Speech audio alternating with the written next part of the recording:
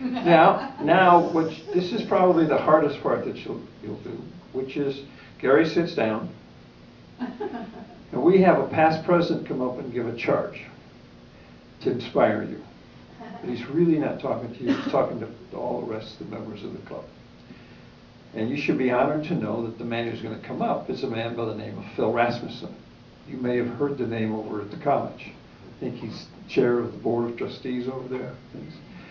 But he has also been president of the Rotary Club, and he has also been a long-time project leader on whatever we want to build for many things, including right now, Rotary Park, where he is the man who's chairing that committee for us and as the major portion of that committee, and working very hard on fulfilling the rest of the obligation that we have.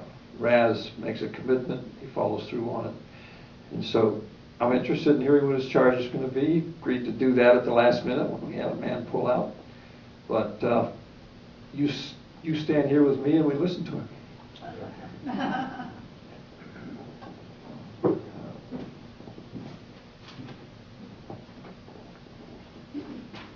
Well, like the man said, this is not just for you, Dan, so I don't want you to take any of this really personally. Actually, I do, now that I think about it. My dad was a Rotarian in Maquoketa, Iowa.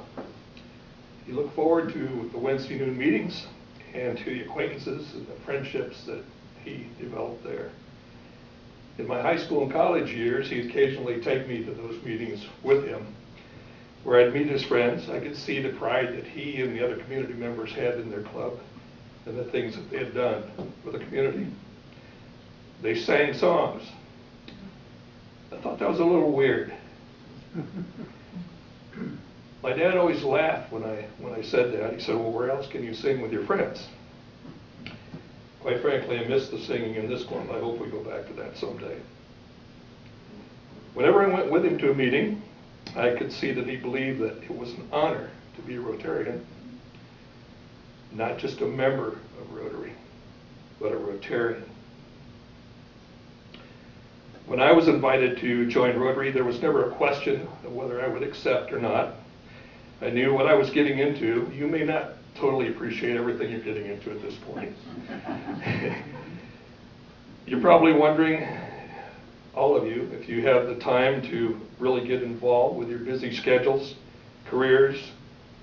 My advice is to make the time, make the club meetings a permanent part of your weekly routine. Make the time to meet new friends, to get involved in a club community project like the park or the Mission View School landscaping project that some of you worked on last week.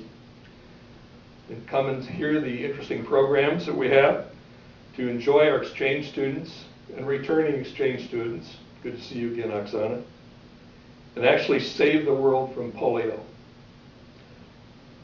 And to steal a commercial phrase, just do it.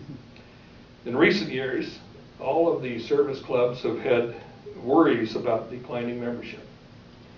Our club's no exception to that. We've relaxed attendance requirements and made other accommodations changes, which I personally reject as being entirely positive. I have news to you. We don't need Rotary members. We, our club, our community, and the world need Rotarians. You've made the choice to become a member of Rotary. I hope you will make the choice to become a Rotarian. Welcome to our club.